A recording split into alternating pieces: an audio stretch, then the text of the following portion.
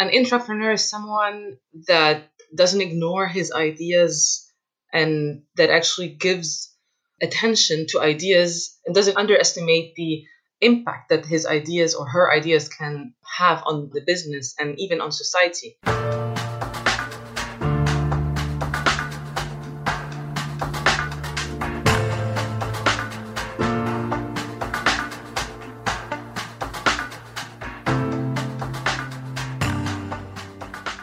Welcome to a brand new episode of our podcast, Human and AI, Mind, Machines and the Gradient Descent. Thanks that you tuned in again to listen and to learn. We are Uli and Aburi, and we are very, very grateful to welcome our today's genius mind, Mennen Elkalyoubi, live from Egypt. Mennen is Vice President for Business Development at Siemens. She's a software engineer, innovation and design thinking coach, and a startup mentor. But enough of an introduction. Let's get it started. Mennen, can you maybe quickly describe yourself? So who are you and how did your path actually lead you to Siemens? Sure. Hi. Thanks for having me. I'm really excited to be part of this exciting podcast. I'm a software engineer by education, and I started my career as a software engineer in France after my education there. And gradually, I moved back to Egypt, my home country, and started working at Siemens in the IT department, where I've moved and had different internal transformations until I ended up working for business development. So I learned a lot in Siemens, both from the technical and non-technical part and business side. And that was part of my original education, actually, which I had a minor in business back in my master's degree. And this double or dual education that I had actually allowed me to understand both the technical and non-technical worlds and actually translate the specifications to the non-technical people and vice versa, and kind of speak two languages, technical, software, and also business. And of course, artificial intelligence is much, much more mature than it was back when I was in college. And I'm really excited to be with you talking about the role of AI and the ecosystem in Egypt and the latest developments.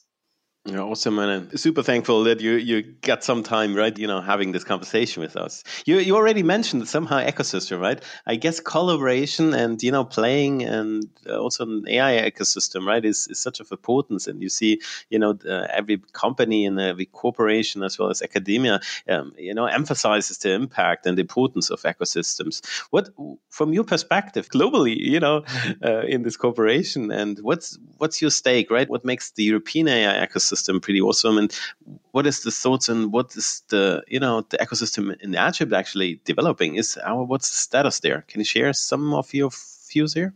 Sure. From where I see it, at least in Egypt, the ecosystem is also inspired a lot by what's going on abroad, and whether it's in Europe or in the US, because now the world is like, sometimes some people call it like a village where the borders have really diluted and became transparent thanks to technology. So everyone actually is kind of connected, and we've seen it a lot during COVID times, but even before COVID, people and let's say young people connected through social media are also learning from each other across borders. And what I've seen in Egypt, because of almost 70% of the population is under 35, that actually drives and fuels the number of startups and students actually that want to actually start their ideation and transform their ideations into, let's say, empower their ideas by technology to do something and create something. And when it comes to AI, there's a lot of energy going on in Egypt, a lot of things going on. The efforts are becoming more and more harmonized thanks to the government's efforts. But let's say there's a lot of speed and let's say things that happen fast forwarding the ecosystem development since last year, starting with the National AI Council in Egypt that was developed by the Minister of Communication and Information Technology. And it has representatives from all of the ministries, the key ministries that would drive the digital transformation empowered by AI. And there's also an AI strategy that includes also the establishment of an AI application center in Egypt, AI incubators that are actually created by the government for small businesses and startups, and machine learning training programs and data analytics training programs by the Minister of Communication and Information Technology this year. So there's so much going on. And of course, COVID fast forward the things, but even before COVID, there was this hype and let's say this trend that was driven by a local demand, let's say from the market, to actually have local solutions developed, which are much more competitive and let's say from a price competitiveness perspective, affordable also for the local businesses to do a digital transformation using locally developed software solutions. And the number of AI startups is really growing. So let's say the long story short, there's so much going on, and every month there's something new. If you even look at or Google artificial intelligence in Egypt. Okay, startup ecosystem and entrepreneurs basically are growing. That's awesome to see and awesome to hear. We just had in the pre-discussion, right? It's like that was a bit of a time, right, when we met in the entrepreneurs bootcamp on AI, actually, right, in the Siemens AI Lab. Yeah. And what's entrepreneur is, I guess, a bit a different twist as an entrepreneur, right? Entrepreneur in a large corporation. Can you share what is for you an entrepreneur, right? You were a mentor, right? Participating that, enabling, supporting, empowering, right? What is an entrepreneur for you, Mennen? An entrepreneur is someone that doesn't ignore his ideas and that actually gives attention to ideas and doesn't underestimate the impact that his ideas or her ideas can have on the business and even on society. So it's someone that is creative, and I personally believe that everyone is creative in his own or her own way.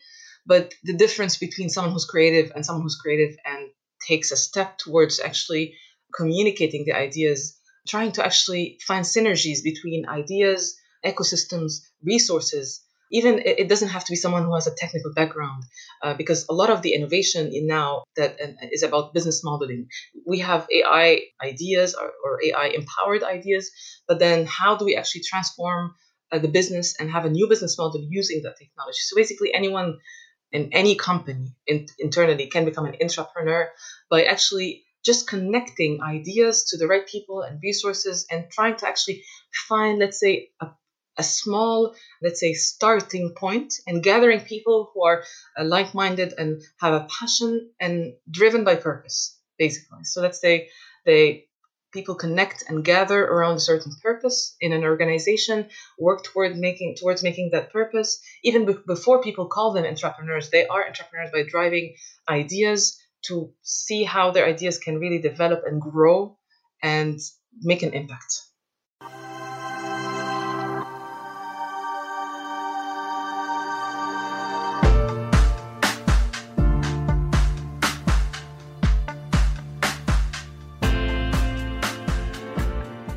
That's nicely said, actually. So entrepreneurs are folks that do not underestimate the impact in an organization. Nicely, I love that. But on the other side, I guess, there's two sides of, views I hear most often. One is the entrepreneurs, like there can't be an entrepreneur because without risk and without personal risk, right? You can't make the entrepreneur journey, right? Because you need to feel a sense of urgency, right? Of embracing uncertainty and risk taking. Is that still doable? Do you think, or are we in a bubble there? I would actually, it's a very interesting actually question, and you're absolutely right. If I would put it in my own definition, I would say that an intrapreneur is a part-time entrepreneur. By saying part-time that involves time and risk. Let's take from a financial perspective. If someone is an entrepreneur outside a corporate environment, of course, there's a lot of risk in the money that's invested and the time as well, but the reward is also equally measurable in that sense. But if we're an intrapreneur, it's for me a part-time entrepreneur, but within an organization that even facilitates and let's say alleviates the risk that could happen because you're not investing the money, you're actually investing time, which is still a valuable resource. But it's about convincing, you do the same efforts to convince investors, but instead of having external investors and stakeholders, you would have internal ones that would still invest time, machines, tools, resources, and money eventually. So that's how I would see it, that each one has its own advantages and disadvantages, let's say, but at the end, both can even create an impact in a different way. The risk and the return on investment are fair enough here and here. And sometimes starting by becoming an intrapreneur, if you're a corporate environment, can be one of the steps to get enough experience to succeed as an entrepreneur later on, depending on how comfortable you are with taking a risk, and also having a mentoring, let's say mentors within the organization you're in, is sometimes easier to get, although the ecosystem for supporting startups now in all the countries are evolving and providing mentors.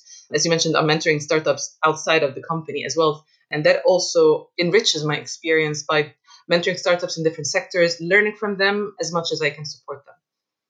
Wow, what an interesting perspective. And you just mentioned like the ecosystem and the mentorship, and that maybe also includes having trainings. And I've heard that you are also doing digitalization workshops or awareness sessions for technologies such as AI or IoT or the Industry 4.0. How do those sessions typically look like? And why is it actually important to have those sessions anyways? Let's say that the way I do and organize a session is a bit unconventional, because I usually like to experiment, depending on the audience, of course. But let's say that most of the sessions, but before COVID, of course, after COVID, I changed it a little bit. They involved gamification, whether it's Lego or Play-Doh or clay. Basically, if I'm talking about IoT, for example, with AI, I would start by asking the participants to build physically, let's say, a home and transform it into a smart home using IoT sensors and even small size sensor, etc., to simulate, let's say, transforming a conventional home into a smart home. And then we add technologies on step by step. So basically, for me, it's like putting different pieces of the puzzle step by step and gradually, so that people can absorb the information as they build it, and then really touch it and feel it. And it's really important to actually make sure that people understand every building brick or building block of the technology, because a lot of people, especially in when we grow up and disconnected from the educational system, we sometimes find it hard to admit or even being aware that I'm not really familiar with the technology, IoT, AI, etc. And sometimes culturally, people don't feel comfortable saying I don't understand and feel judged. So I usually take it really from this zero experience from the start. So I don't assume that anyone would know what it is, and then they build it up with me, and we do it in a gamified way to engage people, whether it's AI, IoT, and I think it's very important to, even for people who are technical or non-technical people, to explain the technology really in a very simple way and let them build it, so that they can actually understand where can this technology fit in my customer's experience. How can it improve this? How can it have an impact? But I think the other side is also business modeling, which we also do internally in companies, train employees and also our customers externally on business modeling and what is a business model and value proposition canvas. Even if they're not sure where they're going to use it, but we show them one side, which is a technology, and the other side, business model, because the innovation is in both sides.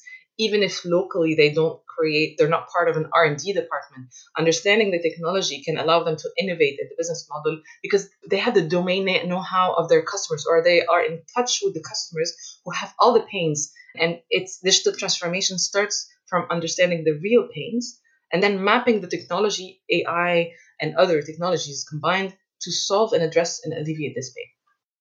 Yeah, that's true, right? The customer proximity, right? And yes. and it's closeness, right? And in the end, we're not selling neural networks, isn't it? Exactly.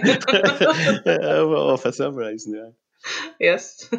Wow, how inspiring actually that approach to really make the thing tangible and provide the people with the right tools so they really grasp the idea, and it's also more so closer to them through gamification. That's very cool.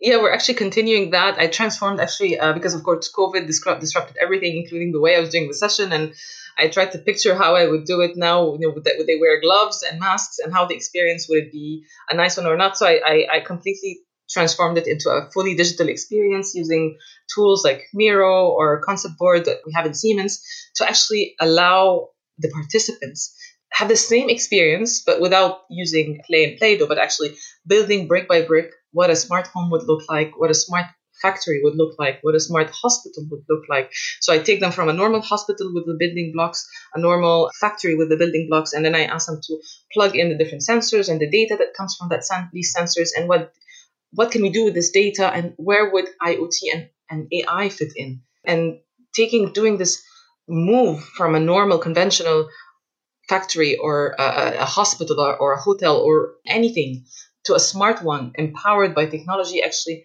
even if it's just virtually, and it actually empowers participants to understand and really see how a smart X system looks like. What is a self-driven system look like? And what's the added value? And they would really understand what AI really means. Because as you said, Uli, it's people, we've had questions in the sessions, so how much does it cost an AI system? And then how much would it cost if it's this big and this big? So even the way people understand where AI fits in is still something new, because it's a different type, let's say, of technology, or for them at least.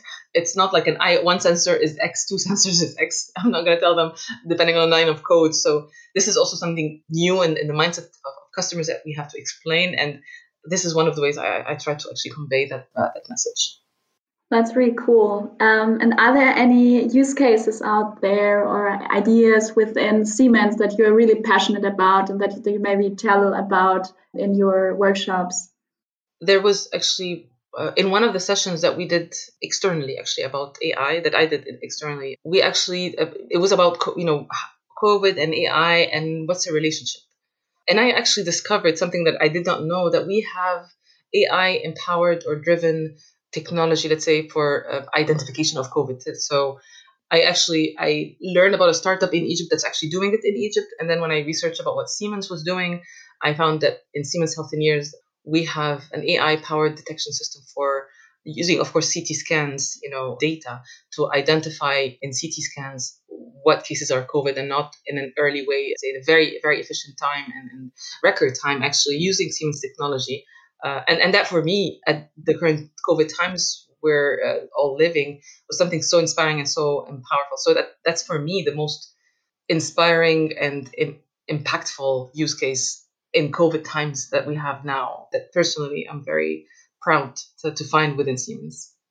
Yeah, I thought also too, right? Because once we were in a situation, I felt that, each country, each organization, right? It doesn't matter which, everybody tried to pursue and be innovative, creative, gather collaboration, gather communities together to, supporting robotics in China, printing ventilators, right? As well as obviously health engineers doing, testing and stuff like that. I thought like, that's pretty awesome. Like, this is also a beauty of a large corporation. If you have, stakes in so many verticals and so many aspects, and then everybody tries to willing to, how can we support here these initiatives and tackling the challenges. If we come back to AI and a bit of machine learning, apart from, the COVID impact, what were the last, let's say 3-4 years, if you spawn a bit back, what kind of aspects you were fascinating on machine learning, which catched your attention, or maybe you're like, oh, that's pretty dope, that's pretty awesome, that's pretty interesting, that is something you want to test yourself out.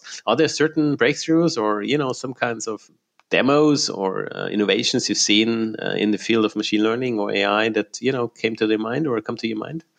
Actually, yeah, there were some new use cases that for me were shortcuts to investing a lot of money for equipment that I've actually seen being experimented in Siemens and actually developed by Siemens. Specifically, let's say, I was very involved in the Industry 4.0 gap analysis in Egypt in the past year, in collaboration with the German government and Egyptian governments. And one of the Siemens solutions that I personally was really inspired by is how machine learning, if installed a software that's empowered by AI on cameras, really simple cameras, can actually, how we can teach the model installed on the camera any movement, and then it's on a production line, and then say, okay, so, and then we teach it what are the right movements or whatever you can imagine should happen and should not happen on that production line. And we just teach that camera what are the right, pictures and what the right behavior is and what's the wrong one. And we can simulate all different things. How empowering that is, and how affordable it is for anyone who has a production line and wants to actually add a digital layer and empower or transform digitally how the production line processes are, and to ensure quality, to ensure efficiency and optimize costs without having to rely on extra equipment that is not necessarily manufactured in Egypt and is hard to get and costly with the maintenance and training, etc. So for me, when I discovered or read about that and saw it even developed in Siemens, and I was really inspired by that, and how the impact of AI can really fast forward adoption of Industry 4.0 and digital transformation in the industrial sector, which is one of the key major sectors being developed in Egypt now that the energy sector is mature, the industrial sector is really on the rise now and needs such breakthrough technologies and use cases applications of AI.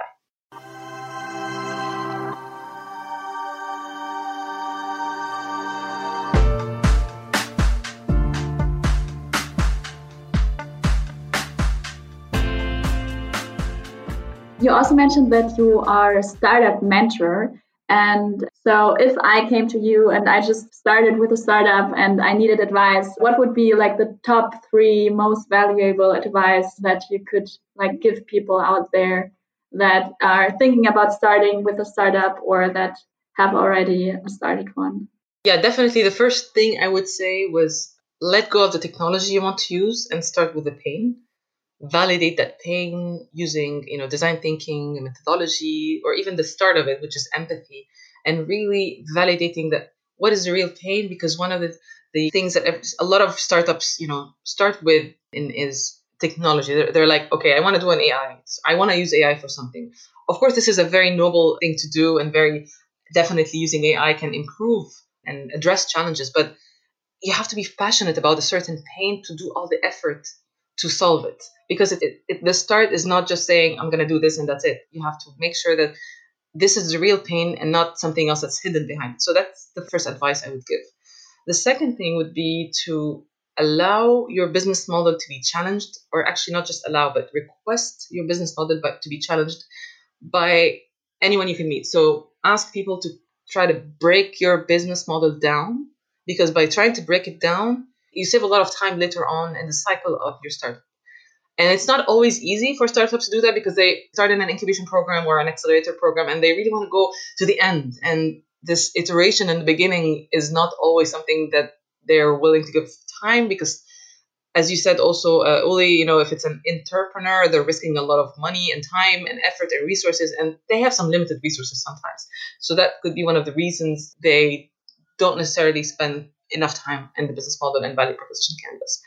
And then the third advice I would give is to make sure and really do really good research about what other alternative solutions are there, to make sure that you target.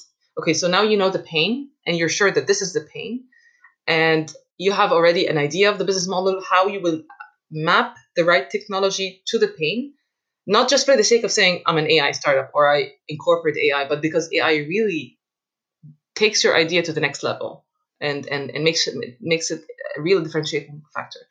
But I think the third advice would be to make sure that the pain you're addressing is not solved by someone else in a different way. And unless you can really have an added value, then it deserves the extra mile. Otherwise, maybe it's better to focus on a pain that's not addressed to really make a stronger impact and pave the way to solving that pain and inspiring others to follow you to address this pain.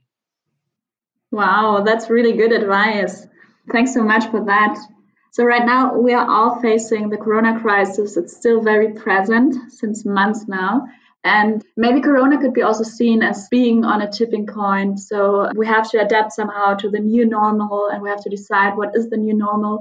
So maybe we could also put that into a connection with innovation. So do you think that corona is either accelerating innovation or like slowing it down? Or is it now the time to go a new path, or maybe after the crisis? I definitely see COVID as this. It's such an empowering way to fast forward innovation, because it got us all out of our comfort zone in a it's such a fast way that no one expected. And I want to say the beauty of what happened is that we all found ourselves living the same thing in the same time. So it's not like 10 years gap. It's everyone in the whole world, all countries facing the same different challenges, but a lot of similarities, which made a lot of communities connect cross-border online and meet up, and events that were run physically that allowed us to, now everyone can attend and participate and share and add value, and the diversity of then the people actually, because for me personally, how I see it is diversity is key for innovation. If I'm thinking with people who are like-minded, same culture, same challenges, same way of thinking, same type of education, I can't reach really the maximum potential that innovation can actually really let me grow to. But this diversity of, people sharing the same problem, but having completely different backgrounds, completely different cultures, and completely different ways of solving things allowed us really to kind of come together and see, okay, we have these common pains, but we come from different countries and different cultures. And let's try to see what's done here and here and here and work together and form cross-border teams. So for me, it did something in record time that could have taken more time to actually do, in addition to, of course, getting us out of our comfort zone. So definitely COVID unlocked hidden innovation opportunities in a way that we would not have, designed to do ourselves by ourselves. We were pushed to do it. And with the urgency of really finding solutions, there was a passion and a purpose, unifying everyone to converge towards the same goal of really addressing all the pains faced and caused by COVID. Very well put, actually, and really nicely said. Actually, I absolutely echo that as well. Yeah, I guess it also has some tooling, and you shared some aspect already, right? Because I guess doing innovation workshops, also facilitating a lot of aspects, also gamification aspects, right? Have a pure major nature in being physically present in the room, right? Building things, right? And this collaboration, right? And doing things together, I guess, changed, right? And you mentioned that gamification is part of peace, basically, right? On building products or solution, right? Can you share a couple of those gamifications and interactive toolings, where they were used, or how do you use it, and how does it spawn now being totally digital? Definitely. Of course, this was one of the ways that, let's say the way I was conducting gamified workshops to reach, certain objectives, business objectives, was completely disrupted by COVID. So I'll tell you before and after COVID. So before COVID, I used different, let's say, tools, but I wouldn't call them tools, but I would say it's simple objects and games and toys, or really, or Play-Doh. I love Play-Doh because you can do anything with it, but I would always try to actually start with creating empathy and raising people's awareness, or participants' awareness on whatever, target or goal we want to reach. We have to start by really the pain. To reveal the pain that we actually all want to solve, we have to start by empathy. So I would actually create real life size games like Monopoly, for example, and transform the Monopoly experience into a customized game for Siemens, which we called Sinopoly instead of Monopoly, and put all different scenarios. Sure. What else? Nice. In Siemens we have a name for everything, and we like to baptize our tools and everything. So I did that for our Monopoly, and had on an executive level, it's actually a workshop that was using actually, let's say, Monopoly in a real life size environment. So fully gamified game to reach business objectives and simulate. And I embedded in the game all the topic we needed to work on, and empathy, and created different scenarios. So people actually, I would call it like body storming, which is one of the tools of design thinking, to actually live whatever issue you want to solve. So to bring it to life and kind of think of ideas and solutions, and really connect people to the issues, make them feel it. Once people feel something, then they can act upon it. So that was my goal. And Monopoly was one of the ways of doing it in a real life size environment. Clay and Play-Doh was another way to actually build something. And a lot of role playing was one of the ways I was making people actually increase the empathy level, if I could put it this way. So after COVID, I found myself not being able to physically interact with people. I can't bring the things. I can't, touch Play-Doh easily, at least until now. If we don't really feel comfortable doing that yet, it's not the same experience. So I transformed this workshop to an online version of it. It still uses digital collaboration tools that people started to discover. Not everyone was familiar with the online boards like Concept Board and Miro and other tools. But actually, when people found themselves in, let's say, in breakout rooms that are virtual and coming back and forth, just from, with opening the camera. So it's a semi-contact, let's say, not really physically there, but semi-physically there, because we can see each other. And I think at the end, it all goes down to how much people smile in the workshop. And that was my goal, is if you're smiling, then you're feeling something. And whether you're feeling surprised, happy, engaged, you're engaged at some point. And that's how people actually, when they're all engaged, and smiling and excited, then magic happens. Whether it's new ideas to address us the problem we're trying to solve or the strategy you want to co-define. And I think you can design. I actually discovered so many games that you can do online. And I created like something like the Monopoly that was physically there, that I had printed on a room size, big, huge Monopoly. I created it online, and people would actually play online and have this virtual board, and everyone is standing, but virtually you can see his picture, and they can actually move the thing, they're around the virtual Monopoly or Sinopoly online. So I discovered that any tool that you develop physically, you can completely transform it online, which I would have never thought of without COVID. And it's very time efficient.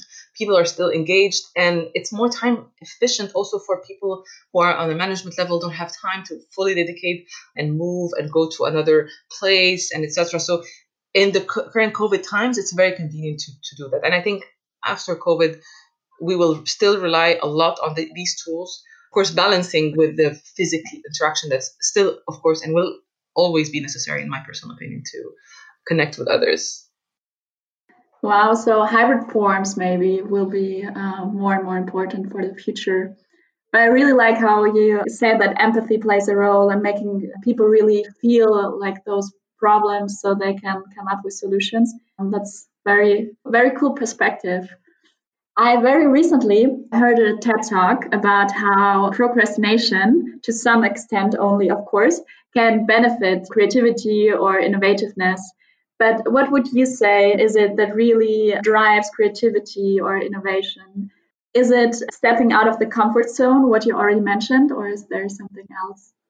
I would definitely say that procrastination is a pain that we, at some point, always go through, depending on what task or thing we have to do. So actually, if we look at it as a pain that, we're not always happy we procrastinate. Sometimes we want to find a solution. So it is, in my personal opinion, a driver to find a way to solve or do this task that I'm always postponing, or achieve it, or find an alternative way to reach the objective of this task. So I would personally see it as one way of driving new ideas that could be implemented to solve the reason why I'm procrastinating. So it would allow us to really put technology even more at the service of humans, to really let us, let's say, focus on the issues we're more passionate about, that we wouldn't easily procrastinate. Thank you so much. Mennen, we could talk to you for hours, but we are already at the end of the session. But before we call it a day, we have a little game for you. So let me give you, for the closing, a couple of sentence starters, and you just finish. So Siemens is like a canvas where every employee contributes with a different color, and a color added on top of another color even creates a new color. So it's endless. Nice. That's beautiful. The power of regions is diversity. Love it. Innovation is empowered by empathy. Nice. Corona has taught me to enjoy getting out of my comfort zone and look forward to it. Great. And last but not least, my personal superpower is empathy. I've used it a lot, but I really love this. Let's say, I would say, skill and way of life. Absolutely, Mennen, thank you so much, spending this time with us and being you and being so open, being empathic, obviously, right? And connecting. We really enjoyed the time together. And folks out there, stay tuned. There's so much to come. Stay bold, committed, and open-minded. And you will hear us at the next Siemens AI podcast. Thanks. Thank you.